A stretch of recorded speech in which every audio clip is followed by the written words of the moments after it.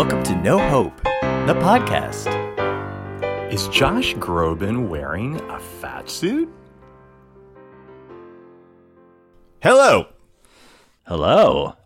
No Hope, the podcast, your great escape from everything, is right here for you once again. You can I'm Tim Aw Miller. And I'm Scott Schneider.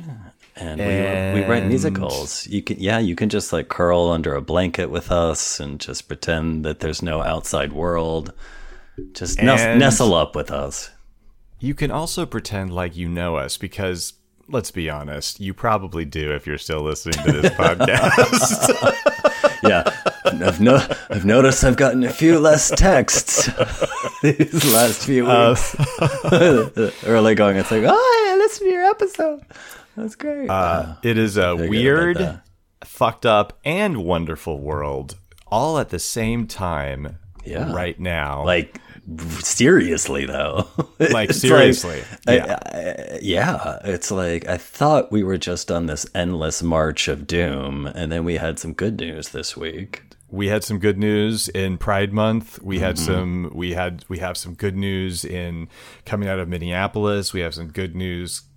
I mean, let's not pretend that there's any real good news coming out of the White House, but there's a lot of movement, and that feels exciting and different, I think. I don't know. I mean, it does feel like we're going through a painful period of change right now.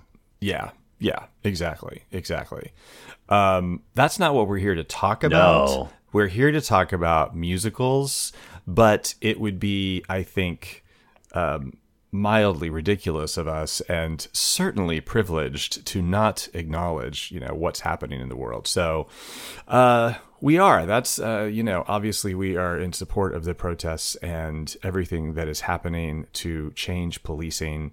And I think that's all we're going to say. Yeah. The only tiny thing I'm going to add is the first week of the protests, I was not in New York. I was in New York State, but after 3 months of, sort of sheltering in my one bedroom, I was like, oh my God, I like need to get out of the city for like a week, which I did. But it was like very strange to be out of the city when all of that sort of started up in such a major way. I mean, I've lived in New York City during some like pretty interesting times. As you know, I moved like right to the city in June of 2001. And it was like, oddly comforting in a way to be here. So this was like the first sort of major happening of New York in the last 20 years that I didn't sort of feel in the epicenter. And I was, Not in a rush to come back to a pandemic, but was like, I need to like be home for this. Yeah, it's same. We were in Pennsylvania, and it felt also extremely weird to be so disconnected, and yet, obviously, not having the same level of news intake for sure, because we don't have any television there, which is amazing. Oh, that's amazing. Still like reading and keeping up to date and seeing what's happening and feeling weird, anyway. The good news is like I came back and felt like myself again. Yeah, it's nice to be back here for a couple of nights to record and chat with you. Let's talk about some stuff. I think we have our wonderful section, which helps us highlight all of the things that we didn't know previously when we talked about them. The rewind. And you said, I believe that you have some rewinds. I do. Just some like two minor quick ones from our last chat with Shanna, which is you both looked at me like I was crazy when I said, hey, wasn't this the musical that Michael Crawford was in? And indeed it was the musical that David Crawford was in. Michael Crawford, actor famous for, of course, Phantom of the Opera. I looked that up. He headed the cast as a character apparently known as Count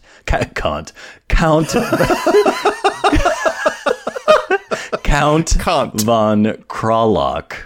Sure. I think, I mean, I'm sure that was the main character, but the reason that I didn't realize that was Michael Crawford is because I saw this production. I saw a German production in Berlin, so obviously Michael Crawford was not in that. But I swear, right after we got off the Zoom, last time I looked it up and I was like, oh, yeah, that was Michael Crawford. I don't know why we didn't. Wasn't there another vampire? There was. That's why I was like, okay, I'm definitely wrong. It's that other one. But of course, now I also forget what that was. But that there was like right around the same time, like another vampire musical. I don't know. And I don't know if we talked about this, but no, we didn't. In fact, this is another little rewind that's related to that, is that Total Eclipse of the Heart, I looked this up afterward also, was actually written originally for this musical. I mean, Jim Steinman. What?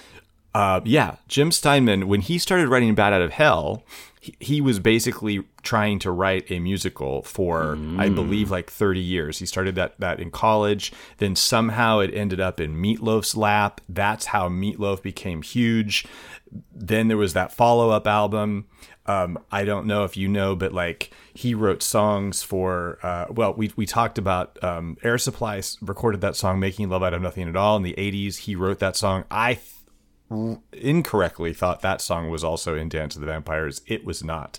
But Total Eclipse of the Heart was written for this musical and was originally written for a vampire to sing. And then somehow Bonnie Tyler ended up singing Total Eclipse of the Heart. I mean, isn't that's like even more of a like long winding path than Joseph and the Amazing Technicolor Dreamcoat? I mean, seriously. I mean, so funny. Bizarre. So bizarre. So Total Eclipse of the Heart is the centerpiece of Dance of the Vampires, but it's not like a jukebox thing. It was actually written with that intention originally. Wow. So I don't know how. I am sure that 99.9% of the people that saw that musical did not know that was the case. No, I'm sure. Absolutely not. Absolutely not.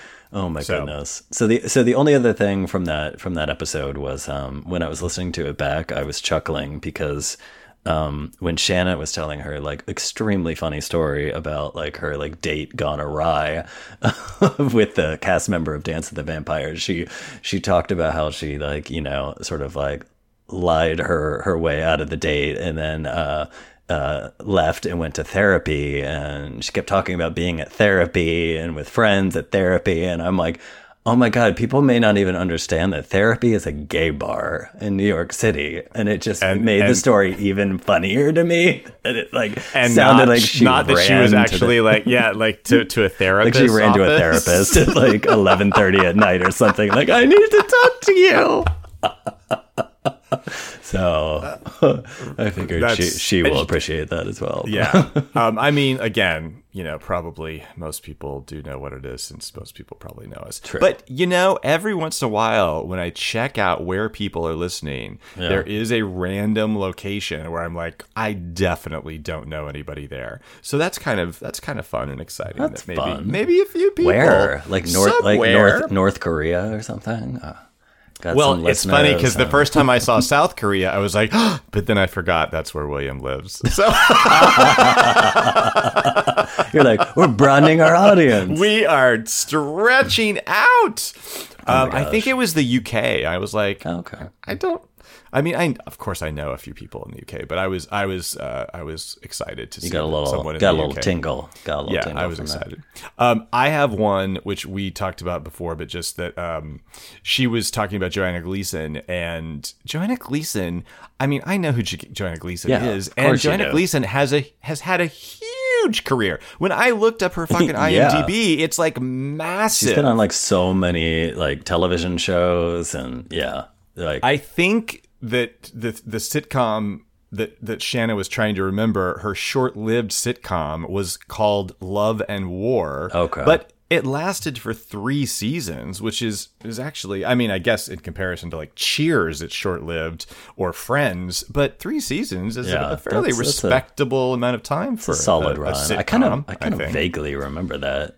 I don't remember it at all. Yeah. The sitcom also featured Annie Potts and Susan Day, which I thought was fascinating. There were a few men in there too that I love me some Annie. I love me some Annie Potts. She's still on. Annie Potts is still kicking it on TV these days. Oh, is she? Yeah, she's on the the Young Sheldon show. It is far and away the best thing about it. But isn't she also primarily was a stage actor? Annie Potts? Yeah.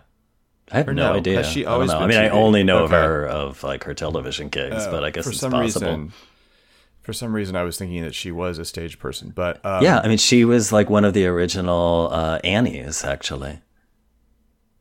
I'm totally making that up. It's like obviously like not age appropriate either. Anyway, Joanna Gleason was these just a few other credits. She was in 3 episodes of Different Strokes. Oh, okay. She was in the films Hannah and Her Sisters, Heartburn, and Boogie Nights.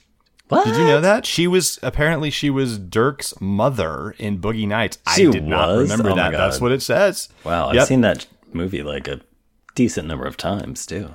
She was also on she had a little stint on ER, a several episode stint. She had a several episode stint on The West Wing, and this was, I thought, pretty interesting. She voiced Marie's mother for 8 episodes of King of the Hill. Oh, okay. So, and then there's literally dozens of other stuff that I did not write down, but I thought, well, that's fun. That's fun. I know her first and most and best as the baker's wife from Into the Woods. Okay. I mean, that's great. I wish I had seen her. It was a brilliant performance. And and when I sort of, after that episode, I binged a little bit on some Into the Woods, and she was phenomenal and deserved her Tony very much. I need to do that. I need to go back and watch some of that, because this is another rewind and then I promise I'll be done, because it's not a complete one, but I am about halfway through the novel of Wicked. Oh, and okay. It is obviously, as you said originally when we talked about the musical, which I think was the first thing we talked about. Your first dislike, my first maybe, dislike, or early, very early. First one. It is obviously very different than the stage version, and I am actually like, did any of these things happen in the stage version? So now I'm going to have to go back and revisit like the basic plot of I don't know if I'll actually go see it again, but at least like look at what the plot is. And it's going to be interesting because they are making a movie of that, I'm sure, right? They're making a movie musical. Sure. Yeah, I mean, I'm sure. It will be interesting to see if any of the actual sort of like meat is reattached, or if they're just going to do sort of a straight version of the musical itself. So, but I'm really enjoying the book a lot. So thank you for that loan. Sure, and you can enjoy, or you can appreciate. Perhaps we'll see once you get to the end. My disappointment with the. Well, I'm already disappointed, and I'm only half the show. Exactly. Because I was just like, this could have been like a much more interesting show, and that's not the route they took. But Yeah. Okay, I think it's my turn to start this time. Go for it. So I am going to talk about a musical that I love. Great. So this is my little intro. In the winter of 2005, I went back to my undergraduate alma mater, Kansas State University in Manhattan, Kansas, also known as the Little Apple, to direct a play. And I found myself driving my stepdad's red pickup truck through the frigid streets of my, late teens and early 20s. And I found myself listening to the new album from a band that my friend Scott McLean had discovered also back in our K-State days, when we would drive through Midwestern thunderstorms to Kansas City to hit gay bars, singing along at the top of our lungs. So there was this very weird cyclical moment, and it was one of those rare times, which happens even so much more rarely these days, but where I just listened to only that one album for pretty much the entire time I was in Manhattan, which was about 5 weeks or 6 weeks. Wow. It was primarily an album of rage. Again, to take another leap reminiscent of the rage so many Americans have been feeling for the past 3.5 years, which has in many ways culminated in the moment we're seeing happen across the country right now. So when I sat down at the St. James Theater, for some reason I was alone. I don't remember why John wasn't there. Smack dab in the middle of the orchestra, and I let that beautiful rage wash over me as I watched Green Day's American Idiot, a stunningly moving and highly imperfect musical that I love. Wow. Did you see it? I'm about to confess I never saw that show, which I don't know why. Like, I really liked that album, like, a lot when I listened to it, and I listened to it a lot. I have, like, no idea why I did not go see that show. So, but wow. I guess this is going to be one of those episodes where one has to educate the other because, yeah. I mean, I remember, like, kind of wanting to see, you know what, I kind of remember, like, wanting to see it and just thinking, like, oh, I'll get around to it, and then I just never did. It was, like, one of those situations. Yeah, and it ran. Yeah, well, okay. So the story is pretty simple, and and you know, it's not. It's a concept album that does have some sort of structure to it, but it is definitely not a linear narrative. I think it probably would have worked even more if they had gone somewhat further with the surreal aspects of the music, but you know, you're dealing with what they did was they tried to apply this story to it, and it was still obviously very satisfying. I loved it, but basically the story expanded from the album, and very simply but aptly put, centers on 3 disaffected young men who are friends: Johnny, played by John Gallagher Jr., Will, played by Michael Esper, and Tunney. I don't know if he originated the role, but when I saw it, the stunningly beautiful Stark Sands, who later was in Kinky Boots. So Johnny and Tunney flee a stifling suburban lifestyle and parental restrictions, while Will stays at home to work at his relationship with his pregnant girlfriend, Heather. The former pair look for meaning in life and try out the freedom and excitement of the city. Tunney quickly gives up on life in the city, joins the military, and is shipped off to war. Johnny turns to drugs and finds a part of himself that he grows to dislike, has a relationship, and experiences lost love with Rebecca Naomi Jones, who plays the character given the moniker of What's Her Name, which was one of the songs. So you kind of understand why they did this, but that was certainly one of the problems with the show, is that the storylines, even for the men, were very thin, but the storylines for the women who were in each of their lives were even thinner. But you know Rebecca Naomi Jones, right? I don't know. Okay, she was in Passing Strange, Didn't see that. Which was her Broadway debut in 2007. She was in Hedwig, which I think did she take over for Lena Hall? I have no idea. I think she must have taken over for Lena Hall. I only saw Lena Hall in the 3 times that I saw it. Okay. I'm pretty sure that I saw her once. And then, did you see the Oklahoma revival? Yeah. Oh, of course. That was her. What do you mean that was her? She played the lead? Yeah. Okay. Not Curly, but Lori. Lori. She played Lori. I was failing on that to come up with the character name.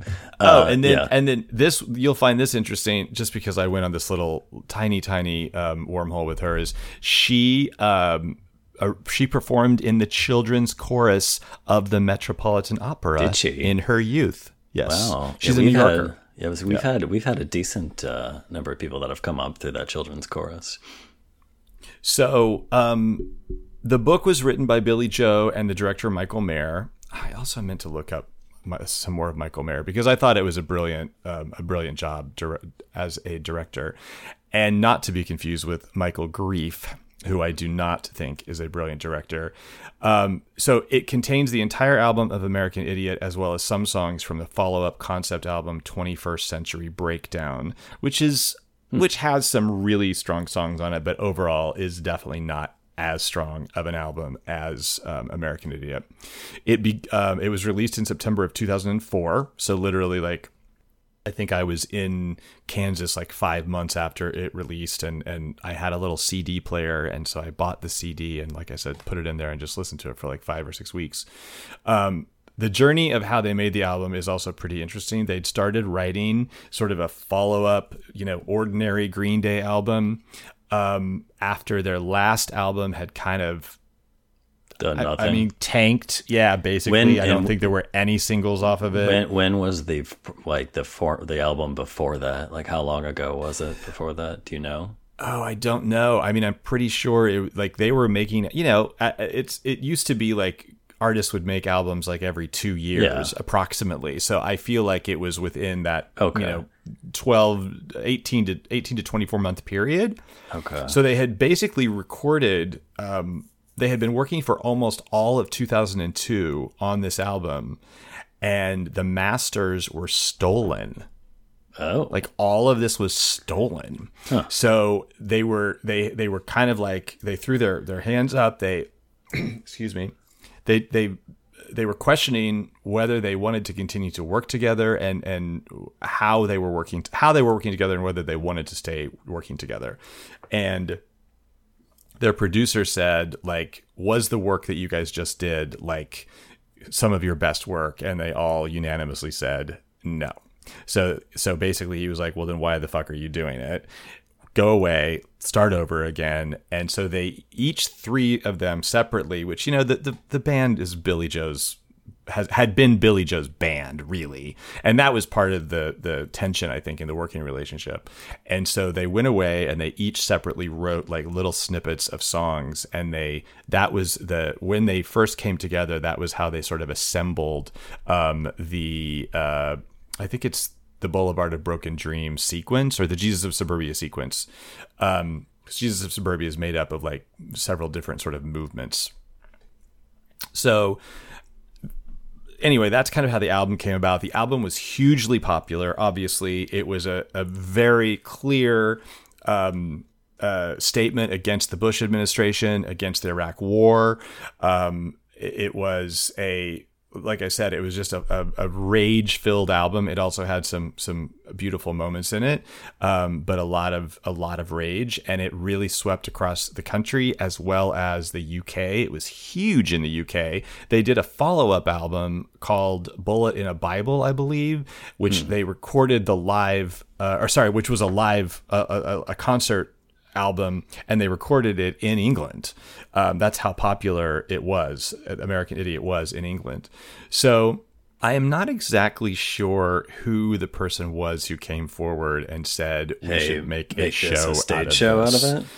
It may have been Michael Mayer. I'm not actually sure, but they're from Oakland, and so there was a trial at the Berkeley Rep in 2009, and obviously they also either recorded the subsequent album 21st Century Breakdown they had to have recorded it before they started working on the show. Yeah, because there are at least 4 or 5 songs from that show, or from that album.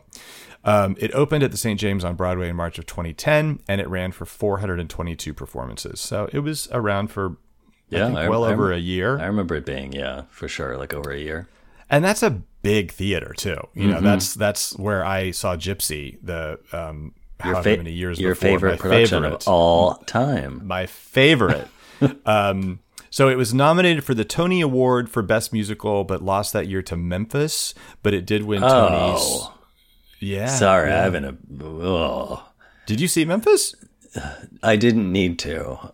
Oh. From all of the clips I saw, it was kind of like next to normal. I was like, I think I know everything I need to know about this musical. I remember being like kind of annoyed that it won because it seemed so like just middle of the road to me. So neither of those shows I had seen. Yeah, but I had been rooting more for a show like American Idiot than Memphis. It won Tonys for scenic design and lighting design only. Okay. It was actually it was disqualified for nomination for Best Original Score since less than 50% of the music was written specifically for the stage production. Yeah, because it existed. So, which I guess I knew that, right? If you have a jukebox musical, you can be nominated for Best Score. Yeah. No. Okay. No. But it did win the Grammy that year for Best Musical Show Album, and that the show album is really fucking great. If you have not listened to the whole thing, I should visit that. You should visit that. Yeah. You really, really, really should visit. It had a run on the West End in 2015, which I read with shock in a 350-seat theater. I was like, oh my God. You know, I've always bemoaning like how all these shows have to be in these massive venues. It would be insane to see that show in such a small venue. It toured extensively through the US as well as the UK and Australia, and it also had short productions in Canada, Argentina, Brazil, Portugal, Germany, South Korea, and Tokyo. Wow. So it had a good life. It was supposed to be made into a film, but and there was actually there was several stages that it had gone through. It was going to be first released as a feature film, and then HBO has signed on as a producer, and now unfortunately on the IMDb page it says that Billy Joe has said it seems to have been scrapped. Oh, so that's a bummer. Unfortunately, I know it is a bummer because it sounded like they were really going to go for the more. Did you see the Julie Taymor Across the Universe? No. You know, it's very much like these like surreal, bizarre, surreal I remember a lot of like you remember clips, a lot of stuff, the imagery right? and everything. Yeah. Like so, stuck in my brain. But it kind of was implying or hearkening to that sort of thing, and I thought, oh, when I first was reading it, I was like, oh my God, this is going to be a movie, and then it was like a few lines down. It seems like it has now been scrapped. So that is, a bummer. But do you know the album, right? You've listened to the album. Totally have listened to the album. I don't know it like within every cell of my body, but like I listened to it a lot that first year that it came out. Well, songs that are familiar to people from the musical, or if you haven't listened to the musical, then you are seen the musical. But the albums are, of course, the title song, "American Idiot." Well, maybe I'm the faggot America. I'm not a part of a redneck agenda. Now everybody do the propaganda and sing along to the age of paranoia. Welcome to a new kind of tension all across the alien nation. Everything isn't meant to be okay. Jesus of Suburbia, Holiday was a pretty I think that was a pretty big hit, also a pretty big individual hit as a pop song. Boulevard of Broken Dreams, Are We the Waiting, which is one of my favorite songs. That when that choir comes in, this is the lyric is forget-me-nots and second thoughts live in isolation, heads or tails and fairy tales in my mind. Are we are the waiting unknown, the rage and love, the story of my life, the Jesus of Suburbia is a lie. And screaming, we are.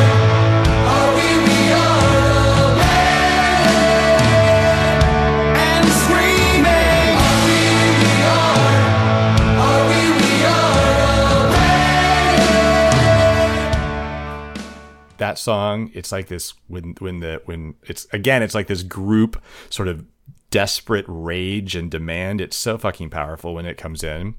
I wish I don't know what I was gonna say. I wish more than anything that actually that was not even the words that I was going to say. What I was going to say is that Boulevard of Broken Dreams, I remember being like my favorite song in the album. Like I really liked that song. That is a great song. I walk alone, my shadow's the only one that walks beside me. My shadow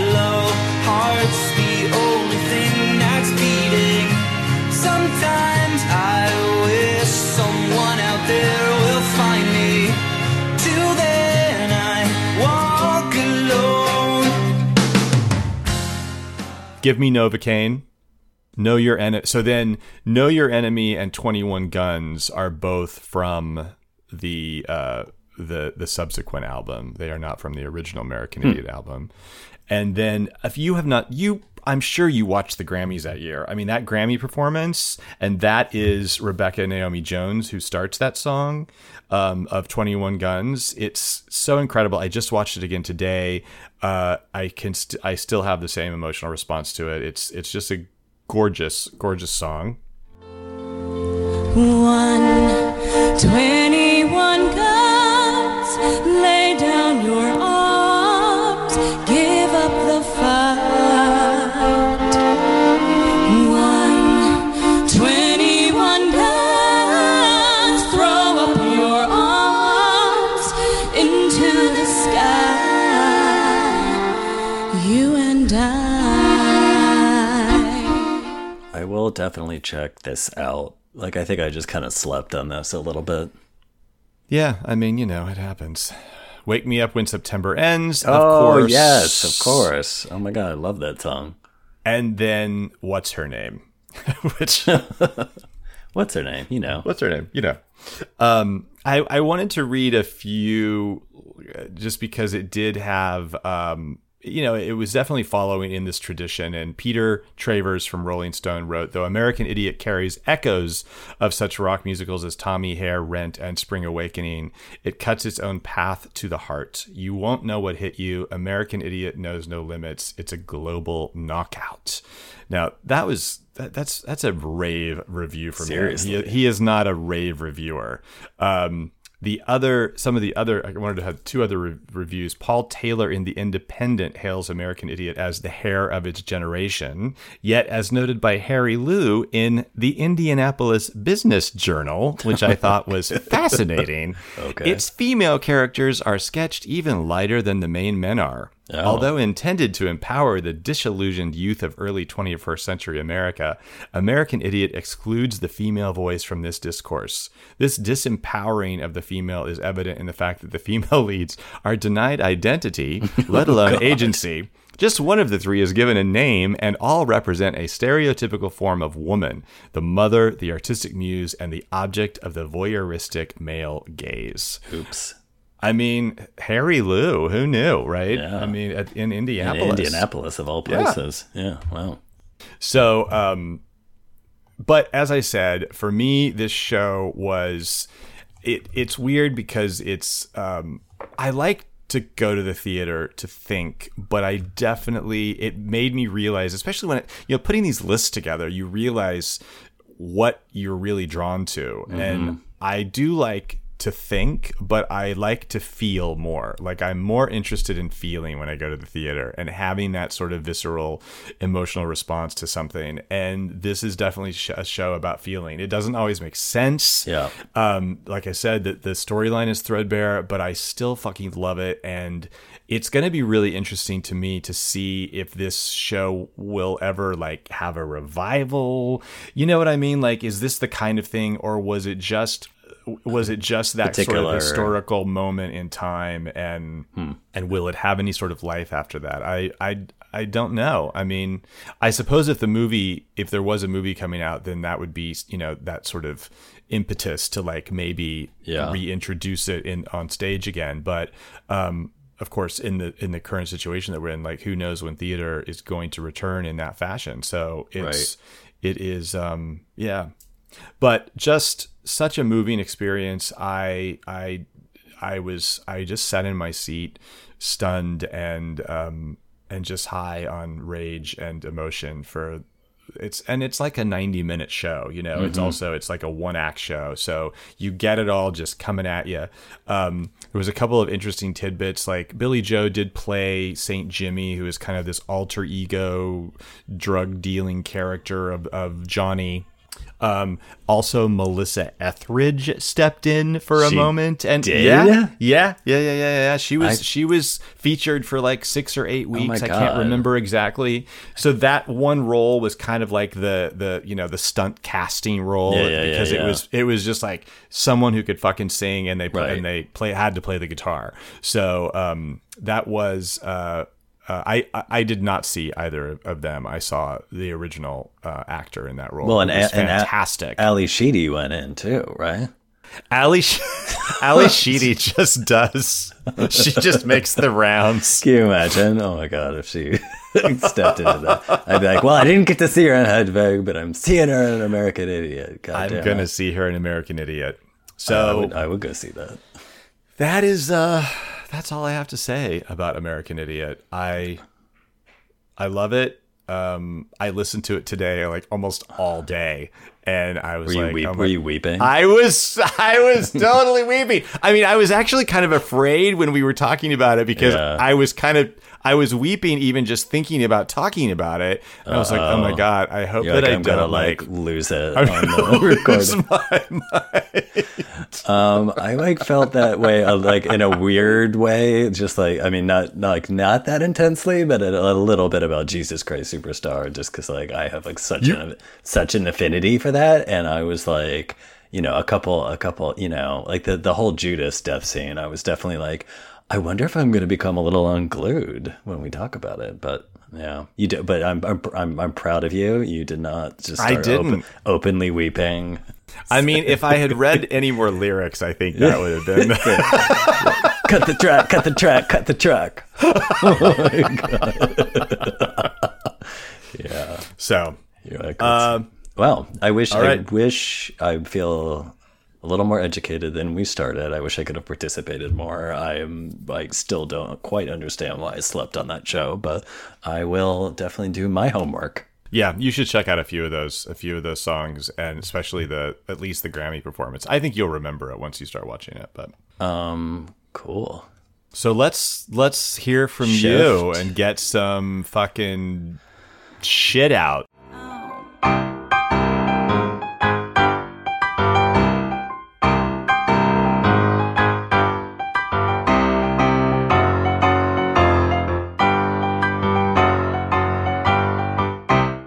Yeah. I'm so curious. Once again, we did not. We didn't- I make know, we sure keep- that we.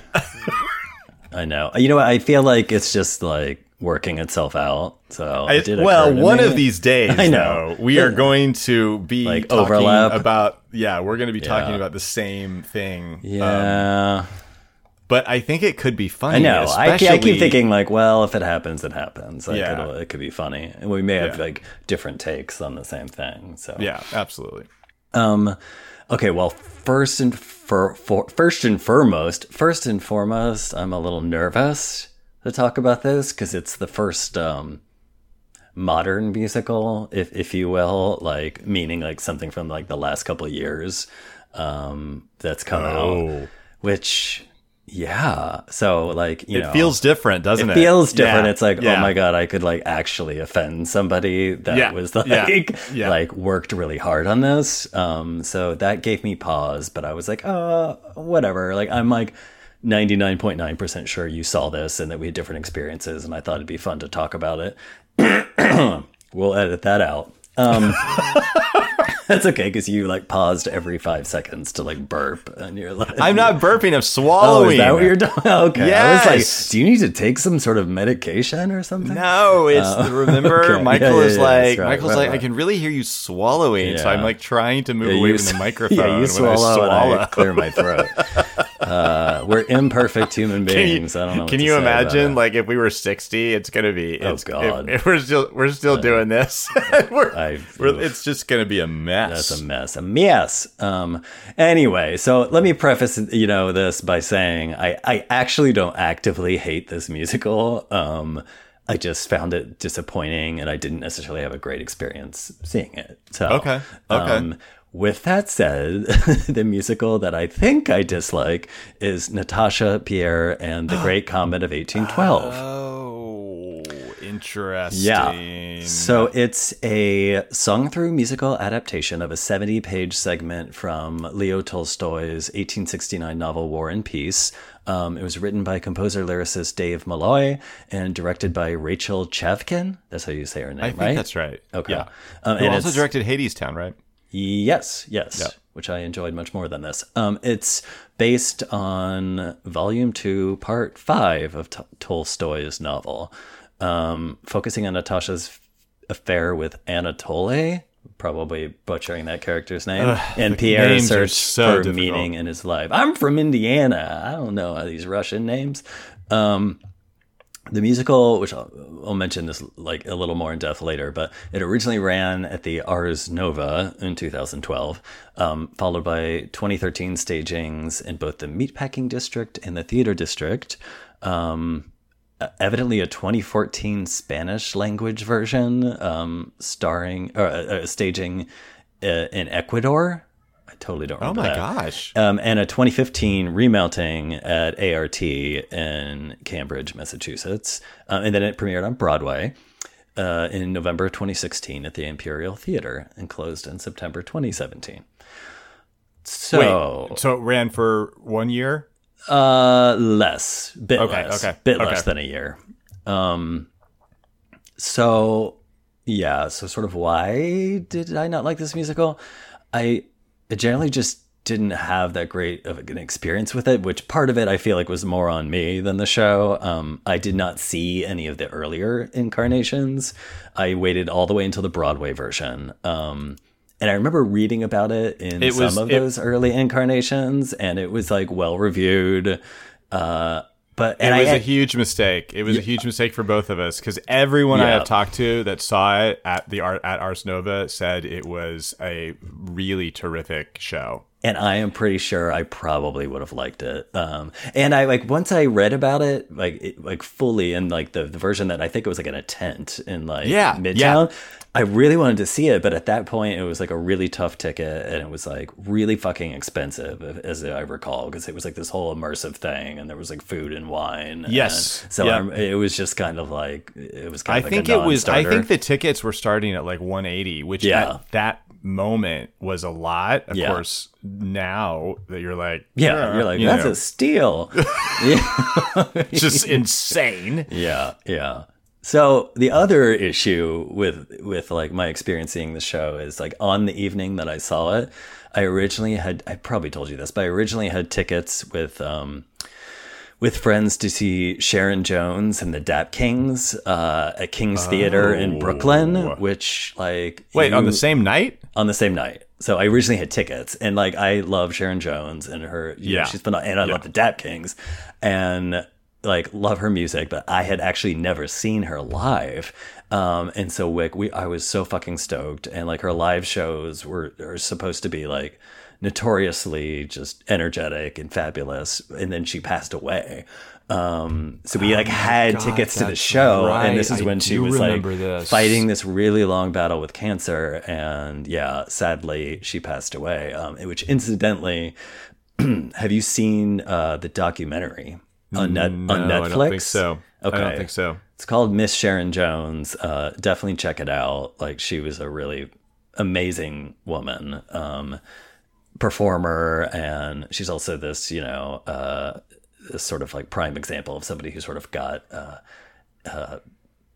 I won't even say famous, but got like respected and like grew into their craft like later in life. Right, Which right, like those sort of things are like always like particularly sweet. Yes. So yes. yeah, the bitter part though was that she had this long battle with cancer that she unfortunately lost.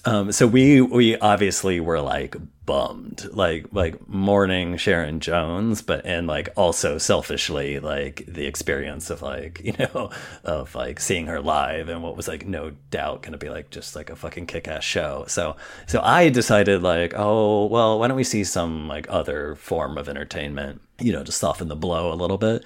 And this was like totally my fault. Like I settled on the idea of the show. But like the tickets were also pretty expensive. I don't know if it's because they like removed a bunch of seats in the theater, but they were also like really expensive and tough to get. Yep. So we ended up getting seats pretty high on the in the balcony, which is like also probably not great for a show that's known for like being like an immersive experience. So all of those factors like we're sort of a little bit like painting the picture and like or coloring the experience a little bit. But actually, like when we got into the theater, I was like, oh my God, this is like really fucking cool. And like, I think I experienced the best part of the show, like before there was a single note of the show, because the design was actually like the coolest thing. They incorporated like cabaret tables like into the house, and there were like chandeliers, and they still did the onstage seating, and they actually did a very good job of like trying to turn a Broadway theater into like not a Broadway theater. But then, but it's still, yeah, but it it still still is. It still is. It still like, is. Yeah, I mean, like, you and know, unless you're gonna is. pay, like, unless you were in one of those cafe Yeah. tables or on the stage, Yeah, you yeah. felt like you were watching a Broadway show Correct. that was meant to be something Correct. else. And But think, I will say it was impressive what they did, like what they did Agreed. with the design. Agreed. Yeah, so, but then unfortunately the show started. And for me, it like the show opens in like kind of an off-putting way. So I don't know. You remember the show enough, right? I remember it enough, but I don't remember the opening. Okay, which so is there's not like a great this. sign. There's this disembodied prologue that's sung by the full company. Oh, yes. Yes, it has nothing to do with it. And so here's like a lyric from the prologue. And this is all in your program. You are at the opera. You're going to have to study up a little bit if you want to keep with the plot, because it's a complicated Russian novel. Everybody's got 9 different names, so look it up in your program. We'd appreciate it. Thanks a lot. Da da da da da da da da da. Раз, два, три! And this is all in your program. You are at the opera. Gonna have to study up a little bit if you want to keep with the plot. Cause it's a complicated Russian novel. Everyone's got 9 different names. So look it up in your program. We appreciate it. Thanks a lot. Da-da-da, da-da-da, da-da-da. I actually, it's so funny that you fucking cite that, because I loved that. And Did then you? I loved it. But then I nothing thought- like that ever comes back. Exactly. That was the problem. Is Yeah. then they just threw it away. I'm like, Well, if there were moments where Yeah. people were like helping you along, Totally, then totally. that could Well, that have makes been an me- interesting device. That makes me hate the prologue even more, but I actually found it, I was a little more on the fence about it. I found the tone like a little iffy. Like, I feel like it's sort of like wants to be tongue in cheek, but to me, it seemed kind of like a little bit pretentious and like congratulatory. I mean, it's like sung through, but I wouldn't really call this an opera, which is how it's referring to itself in the prologue. Also, like, why would you start your show by essentially like humble bragging that it's complicated and requires a lot of attention, and like also kind of insulting the audience at the same time while being like winky about it? Like, I don't know. Like, it was like, But on have the you fence ever for me. because I think that my interpretation is I don't know if you ever were in a class where you like had to read Chekhov, or you had to read. I took like an entire course in senior year of like Russian women's literature, and there's like 8,000 characters. So Exactly, like, I get and it. they all have all these names. So Yeah. I felt like it was something that was actually, in a good way, saying to the audience, you know what this is going to be like if you haven't read War and Peace. Like I took that as I think you could take it. You could take it fun- both ways. I think I found it like a little like lazy. I was like, if you're coming to this show, you kind of know. I was like, you kind of know that it's going to be based on a chunk of this Russian novel, and there's going to be a bajillion characters. Yeah, I don't. But yeah, to your point, then nothing like that ever exists. Then in the that's rest of the why show, I lost which I think we interest in can it. It like bummed me totally, out. which we can certainly agree on that. Yeah. Yeah, so I'm like not even going to say much about Act 1 because my sense memory of it was like not dissimilar to like seeing Evita. Like, I think I wanted to ask myself at intermission if it was in English. Like a lot seems to happen plot wise, but it wasn't even the complication of it. It's like I just didn't care, like at all. Like didn't care. Like I was like the emoji with like the dead eyes and the single line of mouth. Like I was like having no like reaction to anything. Like for me, it was just like a bunch of like jumping on tables and people like running through the aisles. But like it just didn't do anything for me. And we were on, so we were in the last row of the orchestra. Okay. And there was actually one of those sort of runways that came pretty close back there. I mean, there was, you know, there were like bar, like women singing and slopping beer around, and which I'm sure wasn't really beer. And so we were a little more in it. We were not in the balcony. Yeah. The funny thing it was just 2 acts, right? Yes, it just felt longer. But it's like the jumping on tables. It was kind of like when we were talking about Wicked, people running stage left to right. Yeah. It was sort of God, like, it was like but all this why? unnecessary Yes, movement. yes, Unnecessary movement is So- like this.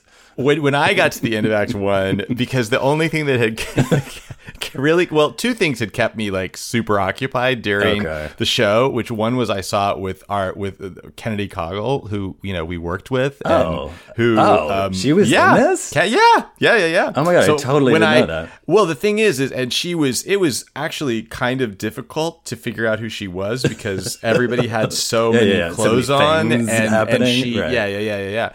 And but once I figured out who she was, then I was like, oh, Kennedy's on stage. I'm going to watch Kennedy. And then the other thing is, and this is a complete tangent, is that sitting in front of me is Matt McGrath. And Matt McGrath was the guy who I saw do Hedwig. He was the last replacement of the original off-Broadway production. Oh. And I was like, John, that's Matt McGrath. I think that's Matt McGrath. And he was like, I think you're right. That is Matt McGrath, because he must know him from, you know, the casting world. Yeah.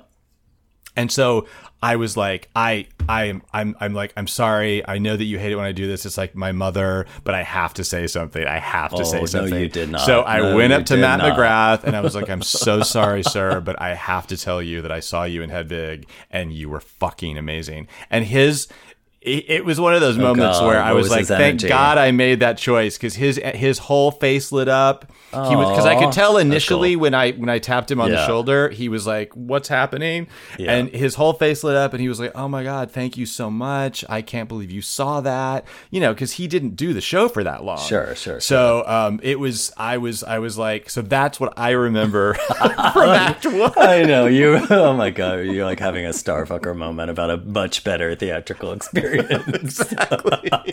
Oh my God, I love that. Yeah, I love that. Oh, yeah. Well, so like, what else do I have to say? Oh yeah. So, but I will say, like, sitting so far in the balcony, even with all of the distractions, like sitting far back allowed me to focus a little bit more on the words, music, and lyrics, which I just don't think like that kind of scrutiny is like particularly kind to the show.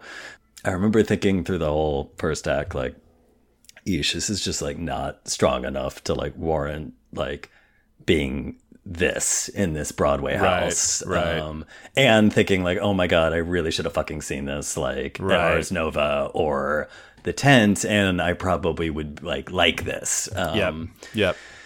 Yeah, so I listened to a large chunk of the score again to prepare for this because I'm like, I had seen it. I was like one and done. I had seen the show. You didn't download it. Like, you didn't buy the never album when would you have got listened home. to this music Yeah. again. Yeah. And Agreed. I was listening through it, like walking through the park, and I was like, oh my God, I'm again getting some like Evita vibes here. Just gonna like compare everything I dislike to Evita, but it's like it's sung through like Evita, and the music to me feels like super pretentious, and somebody trying to like write a quote opera. It's also like totally schizophrenic, like Evita, where it's just like constantly jumping to and fro, which I'm like, maybe the staging of them jumping on tables makes sense because I feel like that's like also like the music. It's just like blah, blah, blah, like all over the fucking place. And I don't really feel like the musical styles necessarily fit the time and place. It just jumps everywhere. And there's the same thing with Evita where then there are these like occasional half-hearted nods, but like instead of like Evita's flamenco guitar here, we have like this accordion that kind of pops in and out. I remember the accordion. Rolling I do eyes. love an accordion though. Well, I have I to know, say. but I mean, know it's it's just I know. no I understand. But I do love it. Consistency or Yeah. So actually, I told you I was basically like catatonic through like the first act, but I didn't have like any emotional reaction whatsoever until Act 2. I was like at that point like pretty checked out, honestly. It was just like glazed over. And then all of a sudden, there's like this third song in Act Two, something called Sonia Alone, where like seemingly out of nowhere, the score, it takes its turn into something that sounds like literally like Loretta Lynn or something. It's actually kind of pretty, but it's like totally out of left field. Also, the actress had all of these really insane vocal affectations, and she was like acting with a capital A, like totally like mommy dearest, like just like schmacting. And because I was like, keep in mind, I was just like glazed over, and I had literally no idea what was going on with the plot. And the performance was like so over the top campy. And all of a sudden I'm like, who the fuck is this woman singing like a Loretta Lynn song now? And I just started like losing it, just like laughing my ass off, like total like church giggles in the seat. Hard as it is in the coming days, I watch my friend in her strange, unnatural state. Don't let her out of my sight. She trails off, stares at nothing, laughs at random, and the letters come.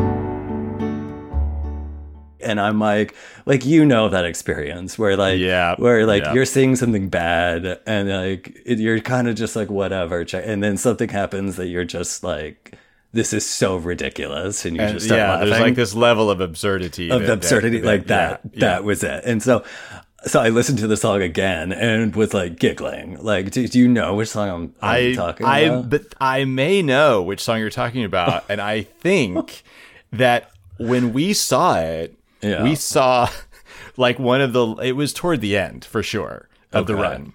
And I don't know if you remember this, but there was this bizarre stunt casting suddenly of Ingrid Michaelson. And I'm pretty fucking, yes! I had actually forgotten that. I blocked that out of my memory. That sounds like vaguely familiar, but. And I'm pretty sure that Ingrid Michaelson sang that song. She must have sang that song. So I think for me, it didn't strike me as odd as much as I was excited because Ingrid Michaelson was singing, and I love Ingrid Michaelson.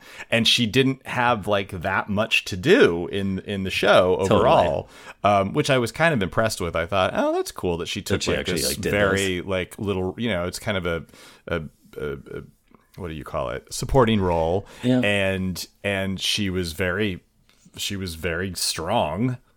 She sounded like Ingrid Michaelson. I finally saw her alive last year, by the way, and she was great. I think you told me that, and I was really annoyed that you didn't invite me.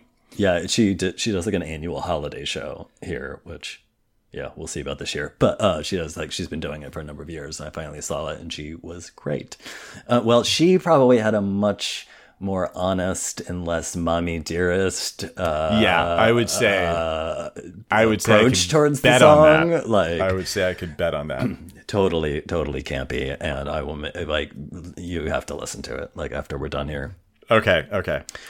So putting aside Mommy Dearest, the only other thing I can sort of remember other than the endless blur of people jumping around is that Josh Groban, of course, as you know, was in it. Oh, did you see him? Yeah. Oh, he had left. Okay. He had left when we saw it. Okay. So he sings a handful of power ballads in the show. He sings something ridiculous called Dust and Ashes. We are children of dust and ashes, but when we fall in love, we wake up, and we are a god and angels we. But if I die here tonight, I die in my sleep. Ridiculous name for a song. And the finale, The Great Comet of 1812. I mean, maybe there's others. I don't really know. I don't really recall that he had much to do through the show. I just sort of I just remember. Was he the writer? I just remember that the plot would grind to a halt, and he would jump up and do his Josh Groban shtick, and everyone. Did he jump up from a table because he was the writer? Maybe. Oh God! I can't believe I don't know. I don't know. I will say that I I want to think say that he wore a fat suit, but I could be making that up. But I swear to God, I remember the entire production watching it thinking, is Josh Groban wearing a fat suit? I don't know that I ever, if he just was a little more plump than I remember him, or if he was wearing padding after all, but I feel like I want to look that up. we should definitely look that up. Yeah. And So I also have to look up who was playing that role when we saw it, because again, I would say we got the better end of the stick on both fronts there. probably. Because the guy who played that role, I don't know his name at all, but he was in the original cast of Hamilton, and he was, I mean, again, he didn't have a lot to do, but he was really strong. Oh my God, I'm going to butcher it. Something like, no, probably Okiaret. Yep. Oh no. Okay. Yeah. Well, quick aside here. So you saw it. He was in it in like July of that year. I don't know if you remember, but there was this whole controversy. Oh yeah, controversies around him, which he was supposed to be in it for longer, and he actually got pretty decent reviews. But the producers stepped in because the ticket sales were flagging.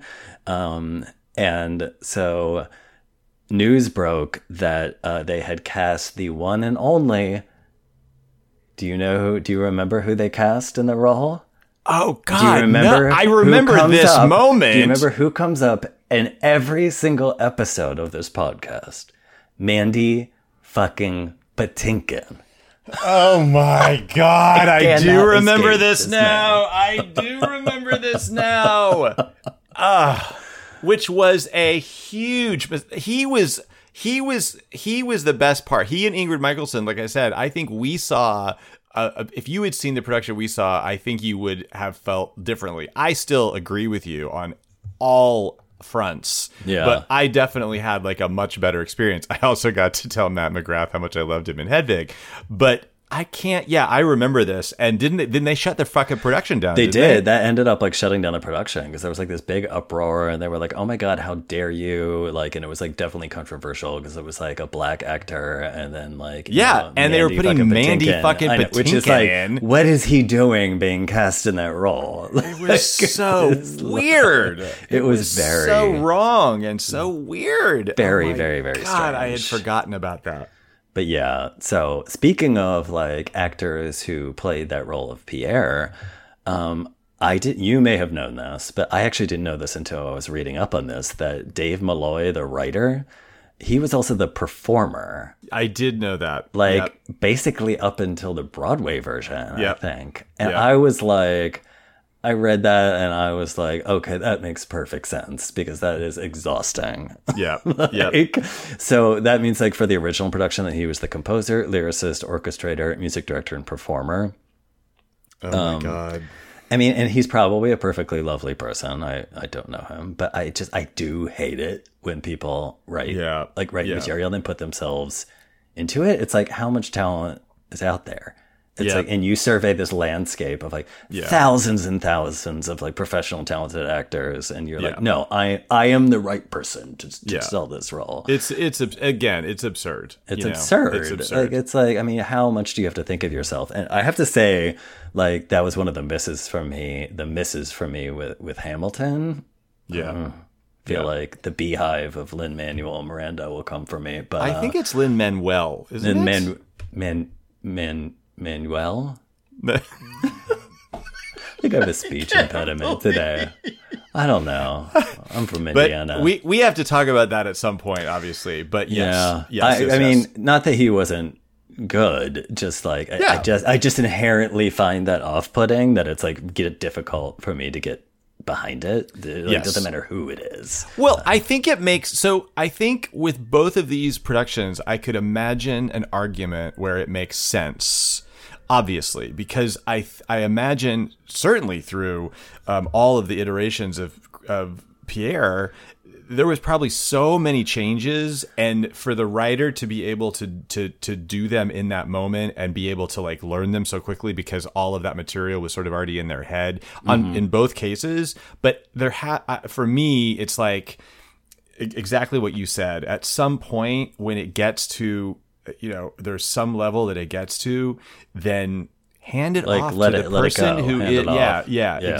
exactly. So I can see the argument for it, but I completely agree with you, and it is. Yeah, and I take your point about it while it's in development and everything. And I kind of still give John Cameron Mitchell a pass on Hedwig just because it's so singular and like, Well, what I mean? and But they were developing that in a fucking club with a rock Totally. band. Like, I and feel like that's just different, He but- was that character. Yeah. It's not like Yeah. he was. like this was Yeah. like Pierre was like one character of of Yeah, many exactly. in something that Exactly. like you think is an opera. So like I'm just like so It's a little different when it's a fucking solo many- show. Yes, Yeah. I'm like Yeah. anyone could have done this role. I was like, why did it need to be you? But Yeah. But I do didn't remember see that the fucking show. controversy. I didn't see the and- show, and maybe he was amazing in it. Oh, yeah. There was also another controversy, which was the With Pierre? no, I mean this was like less of a thing, but Ars Nova. Remember there was the whole thing with the billing. Oh, between the yes. producers because they were Yes. supposed to bill it a certain way as like the Ars Nova production. Of, Yep. and, Yep. That Yep. kind of I do remember that. That kind of. I don't actually know how that ended. There was like a settlement of some sorts. Oh, Yeah. okay. Last little amusing anecdote about seeing the show is we were, because they like I said, they like moved little cabaret tables into it. And so there were like little clusters of seats. And so we were kind of like, my friends and I, like we were there. And then there was like one other seat sort of like in our cluster of seats. And it was this like Josh Groban super fan, who was like a bit of a character. He had traveled from North Carolina by train to New York City. Oh my God. Specifically to see Josh Groban. He had also been drinking an entire bottle of bourbon on the train and was like totally trashed. And like every Was time this that- like a gay fan of Josh Groban? Or well, I'm not sure because like that was is he what like I, in that- love with Josh Groban? Or did he that's just what was love unclear because like Josh Groban would like Josh Groban would like pop up and he'd be like clutching his pearls, but the kicker is he was like allegedly straight and was like texting his wife, but then like also chatting us up about like where to go after the show. I also vaguely remember that he was wearing some like ridiculous like sort of red velvet jacket and that he was like pulling from a flask throughout the show, but I feel like I might be making up that last part. I might have made that up in my brain. I may need to corroborate that. I'm pretty sure about the red velvet jacket, but I'm not sure about the actual drinking of the flask. But he was definitely said that he drank an entire bottle of bourbon on the train up from North Carolina. I mean, if you're taking the train up from North Carolina, you're probably going to bring a flask. I mean, I guess, but there was just so many like what the fucks about that situation. Ay. Do you remember when we saw Adele at the Beacon? And we nope. we As a matter of fact, I don't, because you were like, "Yeah, let's drink some of this bourbon." It's like when we will never have the experience of seeing Adele in that small of a venue again, and we basically ruined it for ourselves. We have some photos, so we know we were there. Oh my god, I remember like the first 3 songs. Like maybe like Roll in the Deep or something, but I don't know. She had like a really good opener too. Adele. she did. I don't remember who it was. Oh, the Civil Wars or something. Yeah, anyway, so in summary of Natasha Pierre and the Great Comet of 1812, I don't hate the show. I really don't hate it. I just think it's exhausting and pretentious. I definitely would have enjoyed it if I saw it in the tent and I was like eating and drinking wine and probably half paying attention. Not sitting near a Josh Groban super fan and a bourbon blackout. Also, like PSA, don't put a Loretta Lynn song in your Russian musical, or write yourself a starring role with multiple power ballads so you can showcase your own supposed acting chops. That's what I have to say about that musical. Oh, that's a good one. That was You a think? total surprise. Yeah, but Really? but. Huh. I didn't even have that in my head. Like, Wow. I feel like I need to go back and go through my fucking playbills because every time we are getting ready to record, I'm like, there's so few things on these lists, and I know I've seen a lot more stuff than this. Yeah. So that one, honestly, like, yeah, I just forgot that I saw that show until you started talking about it. So Well, again, it made me nervous to talk about because it's like very recent Broadway history, and like you saying that Kennedy was in it, I was like, oh my god, I feel guilty about everything that I'm saying. But like the actors were good in the musical. Oh no, it It's was like, yeah, and I just had a weird experience with it. And honestly, except for some of the, running to and fro that we've previously discussed, I felt like the direction was really strong and the design was really strong. It was just the show. It was really the show. It was the show. Great. Well, that was fun. I mean, So, all right, we're done, I guess. Till that next time. Love, hate, and celebrate. Woohoo! It's Pride Month. Bye, kids. Although be who proud. knows if it still will be when you're hearing this. All right, till next time. Tune in.